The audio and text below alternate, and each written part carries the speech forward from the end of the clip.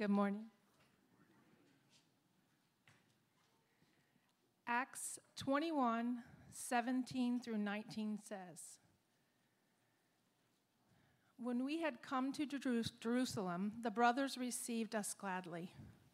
On the following day, Paul went in with us to James, and all the elders were present. After greeting them, he related one by one the things that God had done among the Gentiles through his ministry."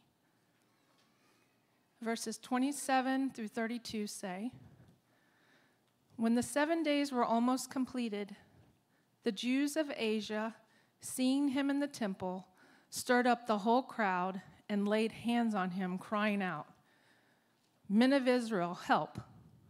This is the man who is teaching everyone everywhere against the people and the law in this place. Moreover, he has even brought Greeks into the temple and has defiled this holy place.' For they had previously seen Trophimus and the Ephesian with him in the city, and they supposed that Paul had brought him into the temple. Then all the city was stirred up, and the people ran together. They seized Paul and dragged him out of the temple, and at once the gates were shut. And as they were seeking to kill him, word came from the tribune of the cohort that all Jerusalem was in confusion. He at once took soldiers and centurions and ran down to them. And when they saw the tribune and the soldiers, they stopped beating him." This is the word of God, the Lord.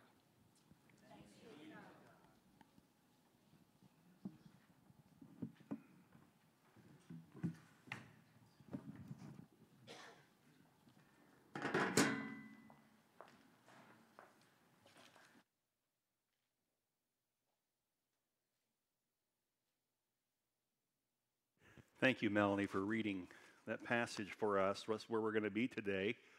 As you well know, we're in the book of Acts. If you're visiting, we've been in the book of Acts now for months, and we'll continue to be here until we finish.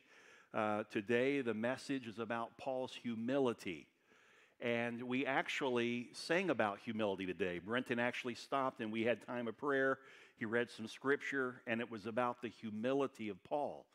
And that was not by chance. While I didn't know what songs he would select, and I didn't know what verses God would lead him to in the prayer, on Tuesday morning at our service planning meeting, I did share with he and Deb that we would be focused on Paul's humility in the message today.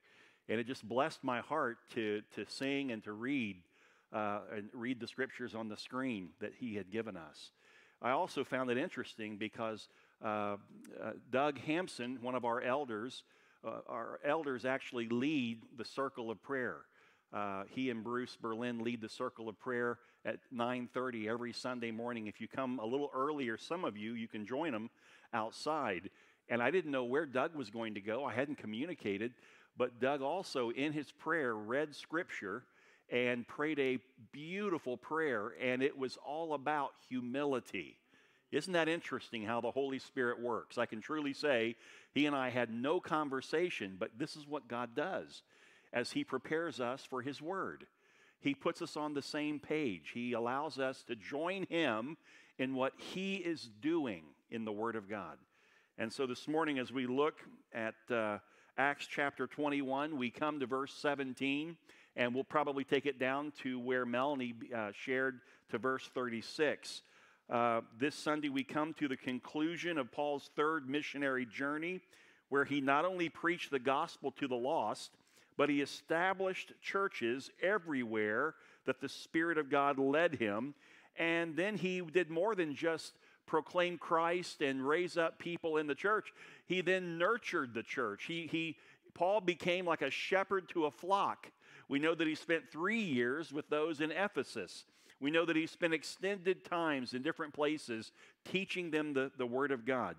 And then also what he did on his missionary journey was in all the churches he visited, he collected funds, money, from the church to take back to Jerusalem because of the poor Jewish saints in Jerusalem. If you remember, on the day of Pentecost, 3,000 people were saved. Many of them had come from other parts of the known world, Jews who lived in other places because of the dispersion, because of the captivity in the Old Testament. They live now everywhere. They come for the Jewish feast. And they had gathered at Passover and then Pentecost for the feast. And when they got saved, 3,000 people, and each day more being added, many of them didn't return home. They never went back to their homeland because God had changed them. And to go home would mean they would be among people who practiced Judaism, and they wouldn't understand. So they stayed in Jerusalem. Well, there were a great many people who were homeless, and so those who were saved, who lived in the city, took them into their homes. If you can imagine, at the birth of the church, all of a sudden this great eruption of the Spirit, people get saved in our community, and they come from somewhere else. They can't go home. Now they're going to live with you. They're coming to your home, and you're trying your best to provide for them and care for them and protect them. But the funds are growing low, and the food was running out. And so Paul, on this missionary journey, gathers the food, or the money for the food, and he brings it back. And so now he's heading back. He's finishing his missionary journey, going to Jerusalem, and to be welcomed by the saints, but also to deliver the resource. As I prepared for this study, there was one spiritual quality that kept showing up in Paul's story, in the text: humility. Over the past few weeks, we've covered many of the great traits in the Apostle Paul. We've talked about his great preaching and teaching. We've talked about his persistence. We've talked about his commitment to the cause of Christ, the conviction that he carried. We've talked about his discipline. We've talked about his courage. And all of these things are wonderful traits, but the one that transcends them all is, we'll see in our text today, the humility of Paul. Verse 15, let's pick it up. We'll go back before verse 17. I just want to set this up if we can. I want you to see that Paul, as he finishes his missionary journey, coming into Jerusalem, he doesn't go alone. After these days, we got ready and went up to Jerusalem. Who's we? Well, who's the writer of this book? Luke. So Luke is traveling with Paul, but there are others who are traveling with Paul. Interestingly enough, he is actually bringing from the various churches in Asia Minor and Eastern Europe that he has ministered to, churches that he raised up, many of them, but he ministered in many of them while he was there. He's bringing a representative from many of these churches. These men who are coming with him are carrying the funds from that particular congregation. So Paul is coming into Jerusalem with Luke, who is recording everything happening, and all of these wonderful new saints who have been saved by the gospel of Christ and are now representing churches all over the Gentile world, coming into Jerusalem, where the Jews see the Gentiles as dogs. But these men are coming rejoicing that they've been saved by Christ. And the Jews who were saved by Christ are rejoicing over the Gentiles. Really cool. That's what God does. He changes. He transforms us, but he transforms our friends, how we see friends. He transforms our thinking even as we look at those that disagree with us. We no longer hate them. Now we pray for them. Now we long to have opportunity to share Christ with them, right? This is the work of Christ.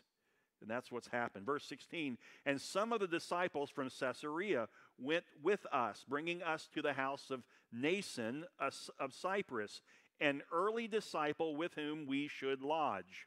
Why are they coming from Caesarea? Because that's where Philip lives. And of course, he had two daughters who prophesied. And so Paul's coming from his home into Jerusalem, and he's coming to a man whose name is Mnason. That is a Greek name. Mnason he has a home in Jerusalem. But this is a Greek name. But he's not a Greek. He's actually a Jew. But he's a Hellenist. A Hellenist is a Jew who lived or who was raised somewhere else in a Greek culture. So this Jew, who his family probably came from another area where Greek was the culture, Greek was the culture, and they named him Nason, a Greek name. And here he is living in Jerusalem, and he's receiving Paul and these disciples. Interestingly enough, and I said earlier, he is an early disciple, which means he was probably in the foundation of the church on the day of Pentecost. He's one that got saved. It also says that Paul is arriving at the time of the Feast of Pentecost, which always occurred 50 days after Passover. If you remember way back in like Acts chapter 13 or 14, chapter 16, Paul is wanting to make it back to Jerusalem, the end of his missionary journey, by Passover. But the Holy Spirit gave him a different route because they were trying to kill him. So he had to go a long route. So he was now wanting to make it back by Pentecost, the Feast of Pentecost. And back in chapter 20, verse 16, we learned that it was Paul's desire to arrive in Jerusalem at that time. Why? Because during the great Jewish feast, the city would swell in number. He would have more of an audience to share the good things that God had done out on the mission field with a broader audience if he came during one of the great feasts. So that's why he's doing this. Verse 17, when we had come to Jerusalem, the brothers received us gladly. That is a simple sentence that you would probably just read right by and think, oh, that's wonderful that they were received. Good. Amen. I'll move on. No, wait a minute. Let's think about this. This is a group of Gentiles coming with Paul into Jerusalem. And the Jewish brethren who have been transformed by Christ were able to see these Gentiles as brothers in Christ. We live in a day and age when racism is rampant, at least the discussion of racism. I believe there is racism today, absolutely. I also believe many are trying to make a name for themselves and pushing their cause in the name of racism. Right now we live in a polarized culture, a polarizing society. Even in the church, polarization occurring. Certain black brethren not wanting to fellowship with the white brethren. White brethren who are struggling and not wanting to fellowship with the black brethren. This is going on today in our country. It's as if the work of Jesus Christ forgiving us of our sins, all of our sins, has been forgotten, and now we are marking and holding people accountable. Even though Christ took on all sin on the cross and has set all of us by faith free from male, female, free from Jew, Greek, free from servant or slave and free man. And yet now we're going back to, it's like we're setting Christ and his work aside that we might go back and measure every man by our own way of thinking, or to be honest with you, by the way the world sees things. The church being led by the world in how they view things. Well, I want to say this, that I don't know how long the Lord would have me pastor here at Vero Bible Fellowship. I hope it's until he's done with me here. I want to stay here. I'm not going anywhere. But the reality is, as long as the Lord allows me to pastor here, we will not cater to the whims of this world and the thinking and the belief systems of this world. We must base everything we believe upon the word of the living God. We must never lose our identity in Christ. And when we see a brother or a sister of any color that's beginning to be just jaded by the world system, we need to lovingly call them back to the Word of God. This is a beautiful thing. Beautiful thing that Paul is welcomed by the brethren. He arrives in Jerusalem. The very first thing that occurs when he comes into the city is fellowship. I love the fact that we're Vero Bible Fellowship. Come early to church, friends.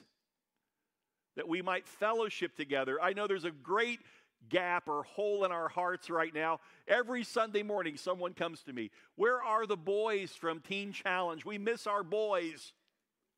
And there's a legitimate reason why they're not here. They are low.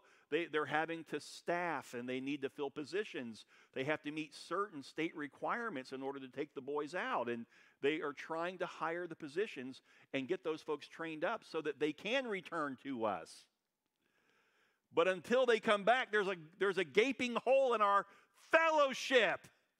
We look forward to those boys. The ladies who work in the back with the wonderful hospitality table, they love when the boys come, and they know what's going to happen when the boys show up. There's going to be half coffee, half hot chocolate. Those boys load up, man. They grab those snacks, and they just tear into them. We love that. We want them to always know they have a home at Vero Bible Fellowship. I will encouragingly share with you that we are going to have the Thanksgiving dinner this year for the boys. So you'll be challenged. I'm not going to do it today, but we're going to challenge you to bring food. And many of you have your own Thanksgiving, things that you do. But certainly try to provide food, drop it off. We're going to do it this year. I've talked to Kevin Strunk. We're going to go to the plaza over off of 17th Street and have a wonderful fellowship meal with the boys. We've always said from day one when we started doing this, we want to provide a home-cooked meal in more of a warm home-style setting. And that location will absolutely fit the bill. So we are going to do that. Just want to encourage you in that. We worked that out this week. But let's get back to this point here, that Paul comes into fellowship, and they're just receiving each other. They're loving each other. They're sharing together. Paul's telling them about his journey and all the things that have happened and the difficulties, but also the joys. And the joys are with him. He's not just standing there telling them stories. He's showing them and introducing them to all these Gentile brothers who've come to the Lord. And each one of them had a testimony how they received Jesus Christ. So you can imagine the fellowship that went on. Every Sunday morning, by the way, folks, this is not the place where we become Christians for a few hours. We are to be a Christian all week long, sharing Christ, talking to people, and at times even bringing people to church with us who we've ministered to, and they've gotten saved, or they are interested in learning more, and we bring and we fellowship. Can I hear an amen? Yes. I want you to know that the dividing wall of racism has been crushed and defeated by the cross of Christ. That was the case in that situation. Gentiles versus Jews. But they were broken down by Christ. In Galatians 3, verse 25, the Apostle Paul said, "But now that faith has come, we are no longer under a guardian." What's the guardian before Christ? The law. "For in Jesus Christ you are all sons of God through faith.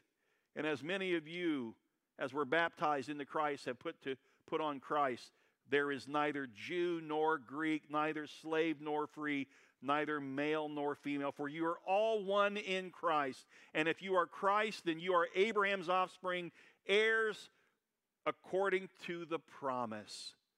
That's how we see people who are saved, who are different than us, who look different, who come from a different part of the... Let me tell you, one of the tough ones for the South is people from the North. Some of you struggle with people from the North. It's their accent. I don't understand that accent. Or, man, they just talk different. They're loud. They're brash. I'm loud and brash, and you put up with me. And I'm not from the North. I mean, the beauty of the church is all kinds of people who are so different. We're just a cornucopia of weirdos. But we've all come to Jesus. And we receive one another in Christ Jesus. Everybody in the room matters the same to God. No one's below anybody else here. No one is better than anyone else here. And this is how he was greeted. And then verse 18, we're never going to get through this text, but next week, Brother Ray Garcia, one of our elders, is going to deliver the word. He's going to go to chapter 22. Ray, if I don't finish this message, do not worry, brother. You carry on with chapter 22. We'll come back and hit the rest of 21, but we might get there. We'll see. Okay. On the following day, after this great fellowship greeting, Paul went in with us to James, and all the elders were present.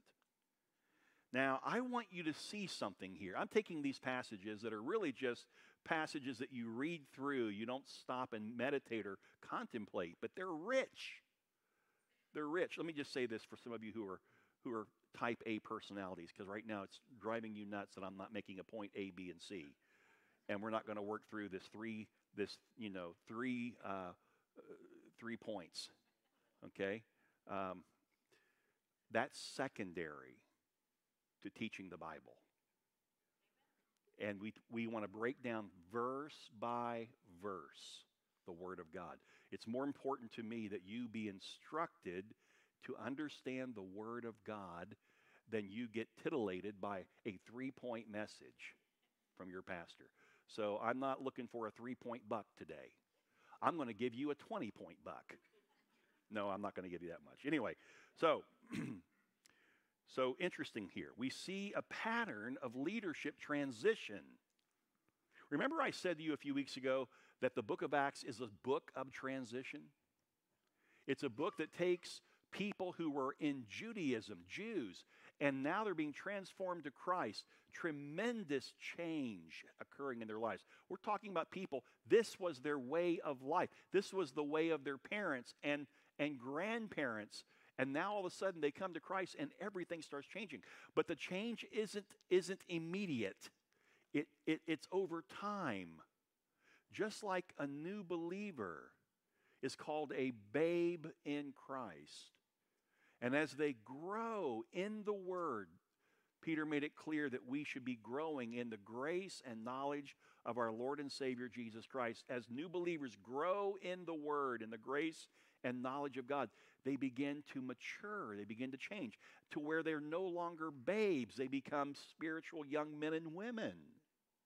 And they continue to grow. They continue to be changed by the Spirit until they become spiritual mothers and fathers. That's the beauty of God's church. There's always a transition going on in all of us. That's why nobody's better than somebody else, because we're all in a pilgrimage of growth with God. Amen? Every one of us. The only people who have time to measure everybody else around them is somebody who's not focused on growing themselves. We don't need that. And so here we see this transition of leadership too. Let me take you through this. Just write these down if you want. But when the church at Jerusalem first started on the day of Pentecost, it was ruled by whom? Apostles. The church started, the leadership style or the leadership group were the apostles. In Acts 4, you have the church bringing their money and laying it at the feet of the apostles.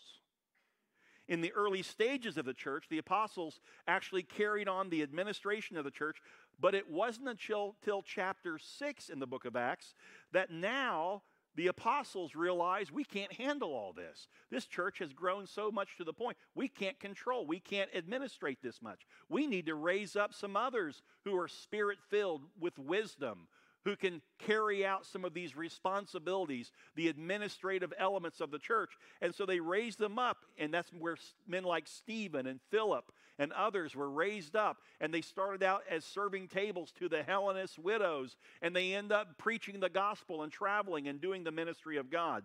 But this is how it happens. It's always a transition. And so they asked the people to choose from among them 7 men full of wisdom and full of the Spirit to take care of the business of the church, feeding the poor widows. But by the time you get to Acts chapter 15, now we see elders also serving with the apostles in leadership. At the council in Jerusalem, it was the elders and the apostles who gathered together. And after Paul, it says in verse 15, or chapter 15, verse 2, and after Paul and Barnabas had no small dissension and debate with them, Paul and Barnabas and some of the others were appointed to go up to Jerusalem to who? To the apostles? Partly. To the apostles and the elders. So it starts out as apostles. Then the apostles bring in those who can administrate, what some churches might call deacons. And then it moves into elders who are being raised up. These are spiritual leaders. And now in Jerusalem in chapter 15, it's the elders and the apostles who are carrying the spiritual leadership of the church. And so it's an incredible picture. But now in chapter 21, we see a completion of this leadership transition. Now it's no longer apostles. They're no longer the ones leading the church. You say, well, what happened? Did they die? No, Paul's not dead. What happened to the apostles? They're out traveling and ministering. They're on a journey, and they're helping people come to Jesus.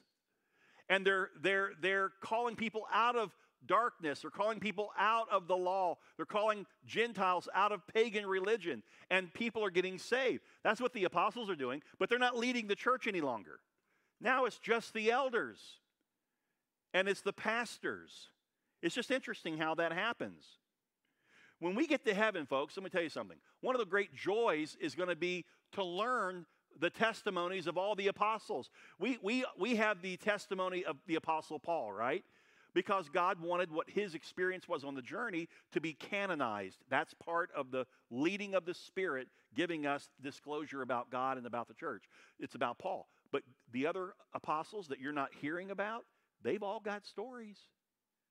And when you get to heaven, I mean, right now, Bill and George and Kay, they're probably hearing stories from the other apostles.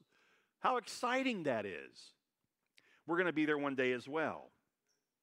So we've already transitioned by chapter 21 to an elder-led church. Now listen, by the time we get to the epistles, there's no mention of the apostles or prophets at all. The apostle and prophet, the prophets were the Old Testament. They had leadership. And then the apostles at the foundation of the church. And then in the epistles, when Paul writes, he's writing to the elders and the pastor teachers. There's been a huge shift that's taken place. So we're living in the time of the continuation of those early churches. So we operate from a plurality of elders. We're elder-led, spiritual men who meet the qualifications of Timothy and Titus. And that's who's leading us at our church here. By the way, we had our annual business meeting on Wednesday night, this past Wednesday. What a joyous time of fellowship. It is a joy to go to a church business meeting and have fun and get along. And the budget, and the room was pretty much packed, and the budget was unanimously approved by the congregation. A church that's working with the Holy Spirit, following what God is doing. Isn't that wonderful? Praise God. And so Paul told Titus in chapter 1, verse 5, this is why I left you in Crete, so that you might put what remained in order and appoint elders in every town as I directed you. In every church, they appointed elders. But now notice in our text here, Paul is now going up to see who? James and the elders in Jerusalem. Okay? Why is James being singled out? Well, it's not that James is above the other elders. It's that he is probably the spokesperson for the elders. He's what some call the first among equals. So it's elder-driven, and James seems to be more of a spokesman. Now, which James are we talking about here? It's not James, the brother of John, because Herod chopped his head off. It's James, the brother of Jesus, the half-brother of Jesus. Verse 19, and after greeting them, Paul related one by one the things that God had done among the Gentiles through his ministry. And when they heard it, they glorified God. Here we see the first sign of the humility of the Apostle Paul. Think about this. Think about Paul's name and the greatness of his name in the church. Think about how people saw him. He was the missionary, okay? and think about all that he was able to accomplish and how God used him, the things that he saw. And he comes back to Jerusalem, and people are holding him in awe.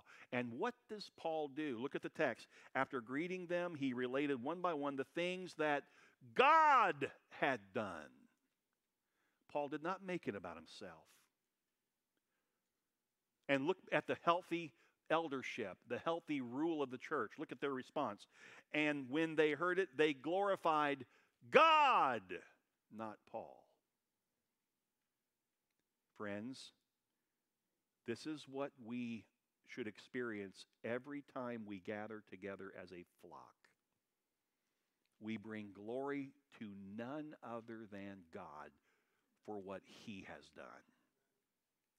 When you share a testimony, it ain't about you.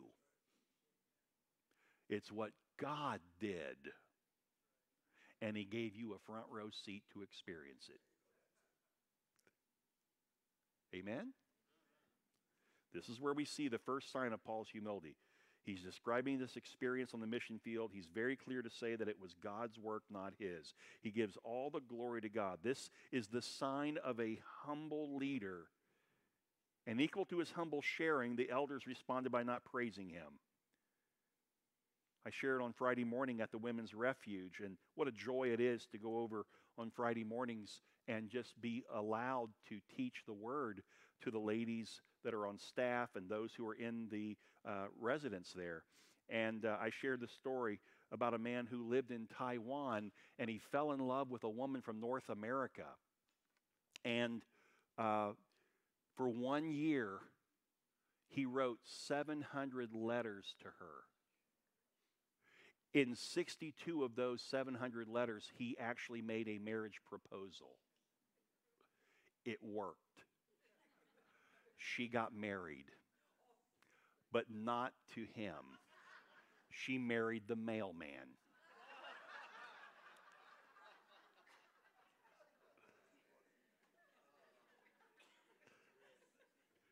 Now, we laugh at that, but isn't that just like us? Here, the Father loves us and gives us our salvation. He gives us the church so that we can grow up in it, we can serve in it, we can find protection in it. But we're so short-sighted that we make the focus more about the man who delivers the gospel and delivers the message than the one who sent the message. Never in a church should the pastor be the personality of the church. Never should you go to a church because of the man. He's just a man. God is not like a man, the scripture says. And then he described how he's not like a man. He said, I'm not like a man because men are going to lie. When we gather together, we come truly to experience the worship of God and God alone. That even translates down into how we worship. As we're singing songs, listen, it's easy for a church to get into a habit. It's a bad habit. The bad habit is that when the song is over, we just applaud. Why? Why are you applauding? Are you applauding because you like the way the band played it? Are you applauding because that's your favorite song? The only applause should go to heaven. You only applaud when God has spoken to you through that song and it ministers to your heart. Then it's appropriate to clap your hands, all you people, shout unto God with a voice of triumph. Then it's appropriate. Otherwise, don't clap. Don't ever clap for man.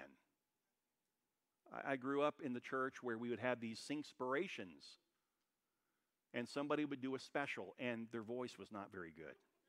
Let's just be honest. You know what I'm talking about. But they'd been in the church a long time. Everybody loved them. And if you even thought about saying, man, I don't know, somebody would correct you quickly. They have a good heart. I'll tell you how good their heart is. Why don't you lovingly tell them, I don't think your calling is singing. And then you'll see what really it's in the heart. But the reality is, as soon as they would finish that song, It's like we're at a variety show. Oh God, may that never be the case at Vero Bible Fellowship, that we would so make you the centerpiece of our worship that all applause, when it does occur, is meaningful. It means that we have received ministry from God. Otherwise, we don't need to applaud.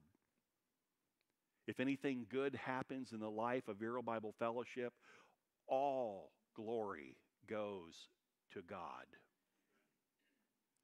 If anything bad happens in the life of Vero Bible Fellowship, man is the problem. But God gets all the glory. Amen? John chapter 10, verse 32. You'll find, write that down, John 10:32. You can turn if you want. It's just a short verse, and then we'll go to chapter 5 in John. We're going to go to chapter 10 and then chapter 5. It's interesting. Paul is modeling after Jesus here.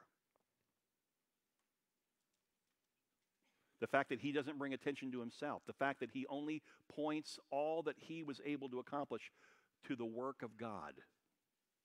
Jesus did the same thing. Now listen to what I'm saying. Jesus is the Son of God. While he was, yes, fully man on earth, he was also fully God on earth. He was with God in the beginning. Colossians tells us that he created all things. And in him, all things hold together. And yet he's on earth, and Jesus, after he would perform a miracle, after he would give a speech, whatever it was he was doing, the people would give glory to God, the Father. How? Jesus is God standing right in front of you. What are you doing praising God the Father? I'll tell you why they did it. Because Jesus directed the praise and the glory to the Father. Not even the Son of God on earth brought attention to himself. Only what the Father would say about him did he speak. Now, I'm going to show this to you. In John chapter 10, verse 32, Jesus answered them, I have shown you many good works from the Father. He's the one that performed them. He can take a little credit. No, he cannot. He came to this earth sent by the Father. Therefore, all things that he did on the earth were at the hand of the Father, the work of the Father. Now turn to John chapter 5 because I want to read this, and I really would like you to mark your Bible here. John 5, verse 19. Gospel of John, chapter 5, verse 19. So Jesus said to them, truly, truly, I say to you, the Son, capital S, speaking of himself, second person of the Trinity, the Son can do nothing of his own accord, but only what he sees the Father doing. For whatever the Father does, that the Son does likewise. For the Father loves the Son and shows him all that he himself is doing, and greater works than these will he show him, so that you may marvel. There's even going to be greater things that the Father is going to do, so that you might glorify the Father. You're getting the point here. The humility of Paul, recognizing I am nothing, he is everything. Jesus was the same way. Paul's saying, I'm going to be like Jesus. I'm not going to bring attention to myself. I'm not going to withhold information so that people would think better of me. I'm going to be truthful. I'm going to be honest. I'm going to be transparent. I'm going to be vulnerable. Any pastor who tries to put himself in a position where he looks better than he really is, that's a hypocrite.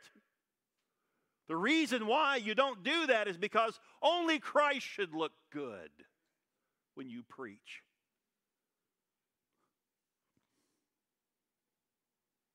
Someone once gave me a book about some great man of God. I opened it up and I began to read it. It was just a small paperback about that thick. I began to read it. But everything I read was about this man and what he had done. This is what I did. And when I did that, I then did this. I never finished the book. You didn't do it. If something good came out of it, it was the Lord, not you.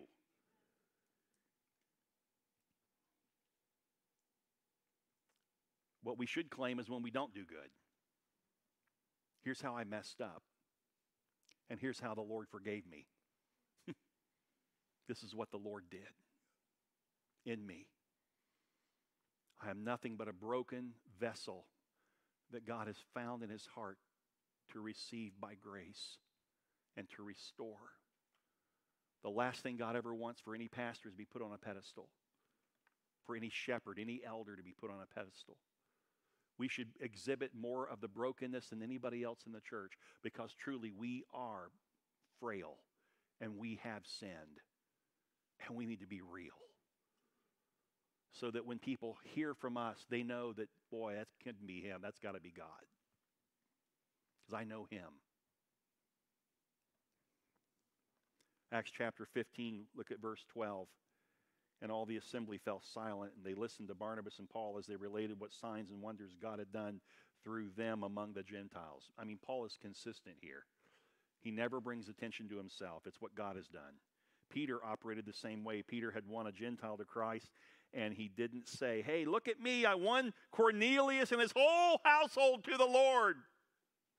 I did that. I was sleeping, and I had a vision, and I went and I just was able to save this whole house of Gentiles, a bunch of dogs, and God saved them because I went and I visited. No, that's not what he said at all. It's not what he said at all. He said, you'll never believe what the Lord did. He gave me a vision that I could eat anything on the sheet, things that were unclean. And then he sent someone to me to go, a vision, to go and speak with this one man who, in my Jewish tradition, is unclean. And this man had a hunger for God. God put that hunger in that man's heart. And then God connected me to that man. God orchestrated the whole thing, and that man got saved. Peter gave all the glory to God. There's no way that somebody could hear Peter talk about it and start praising Peter. That's what Peter meant when he said in 1 Peter 4, 8 through 11, but above all, keep loving one another earnestly, since love covers a multitude of sins. Don't ever forget that. And you've committed, like me, a multitude of sins. Show hospitality to one another without grumbling, as each has received a gift. Use it to serve one another as good stewards of God. Varied grace, God's grace.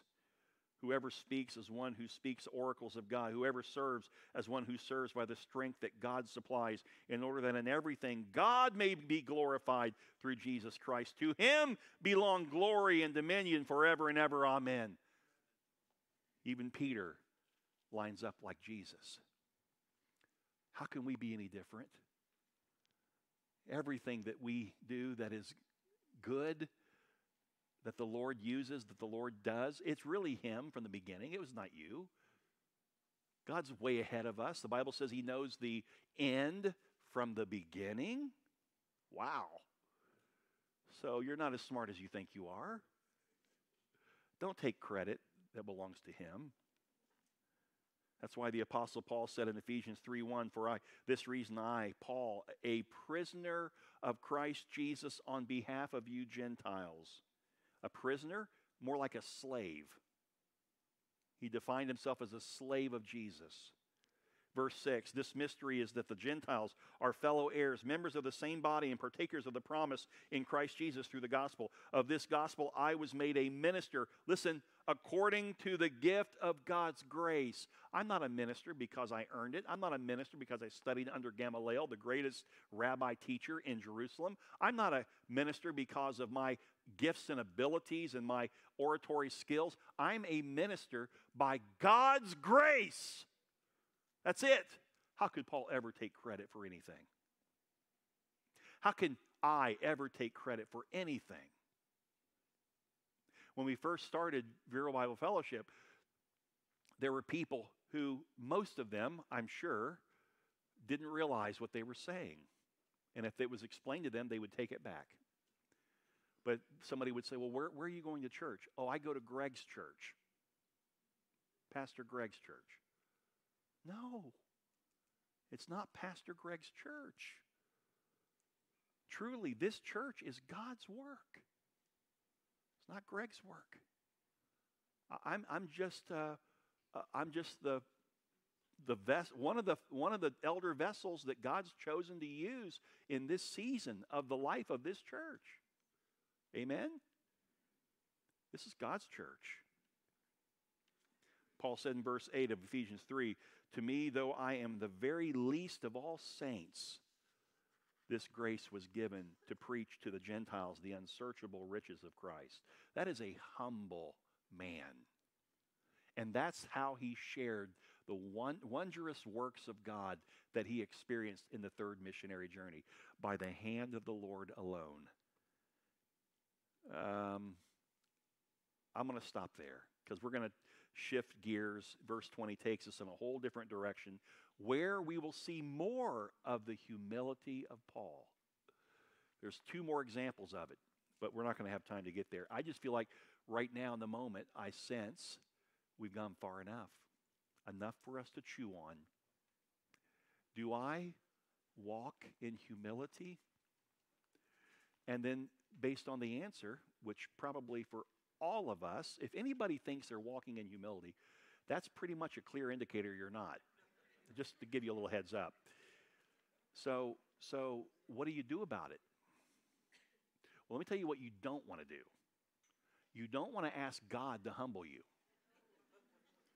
And the Bible, good news, the Bible doesn't tell you to do that. What does the Bible say?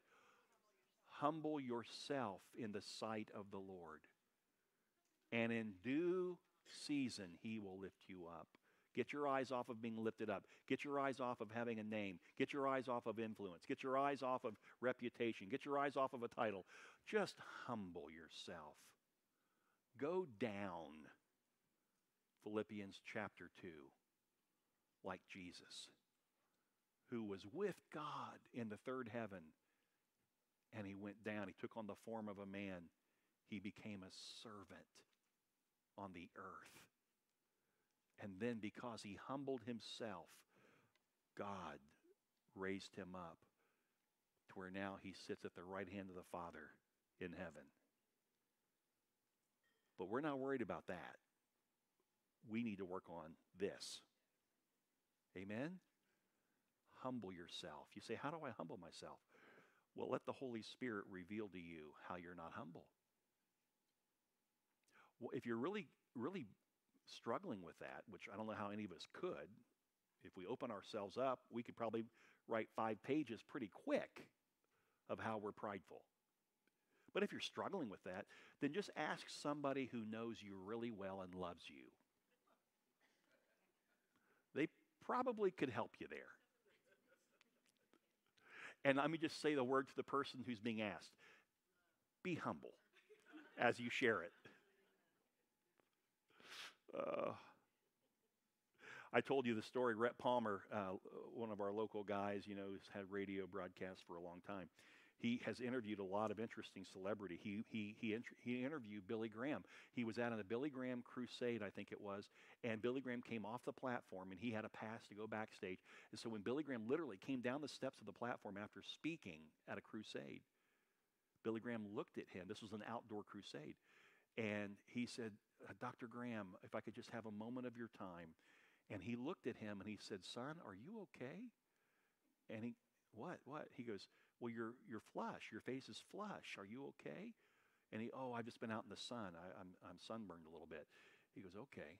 And he asked Dr. Billy Graham, he said, so you exude humility. What is it that makes you so humble? Here's Billy Graham's response. Son, I guess if we have to talk about it, we probably don't have it.